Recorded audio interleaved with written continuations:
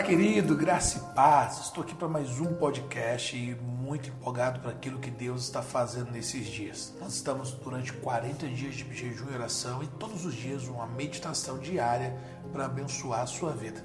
E eu estou falando sobre como superar a insegurança. Tem sido incrível, estou recebendo muitos feedbacks positivos.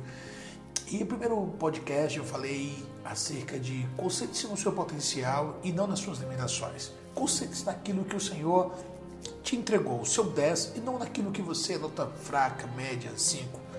Depois do segundo episódio eu falei evite as comparações. Essa foi muito legal. Evite se comparar. As comparações sempre nos diminuem. Mas hoje eu quero falar com você o seguinte, algo muito importante.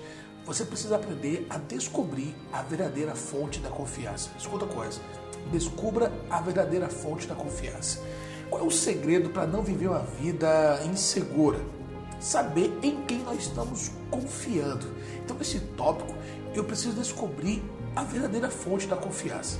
Números capítulo 13, versículo 30, diz assim: Então Caleb fez o povo calar-se perante Moisés e disse: Subamos e tomamos posse da terra. É certo que venceremos.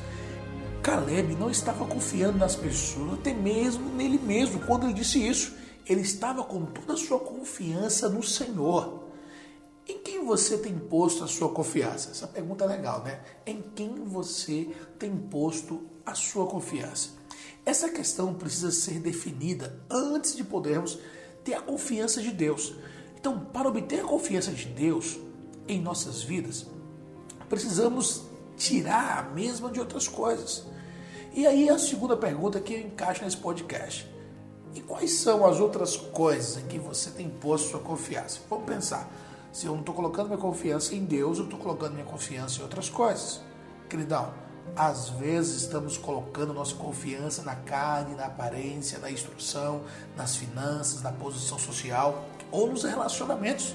É por isso que nos tornamos pessoas inseguras. É por isso que nesses dias, talvez dias aparentemente difíceis, você está ficando inseguro porque a tua confiança ficou em tudo menos em Deus. Caleb não tinha confiança em outras coisas. A confiança dele estava no Senhor. E a sua confiança também precisa estar no Senhor. Acredite nisso. A Bíblia diz em Provérbios 3:26, pois o Senhor Deus será a tua segurança. Você pode dizer aí, pois o Senhor Deus é a minha segurança, e ponto. Então, às vezes confiamos em tudo, por isso que somos inseguros.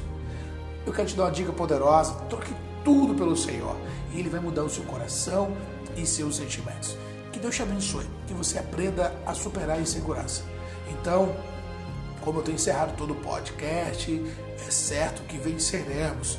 Que Deus te abençoe e até o próximo episódio.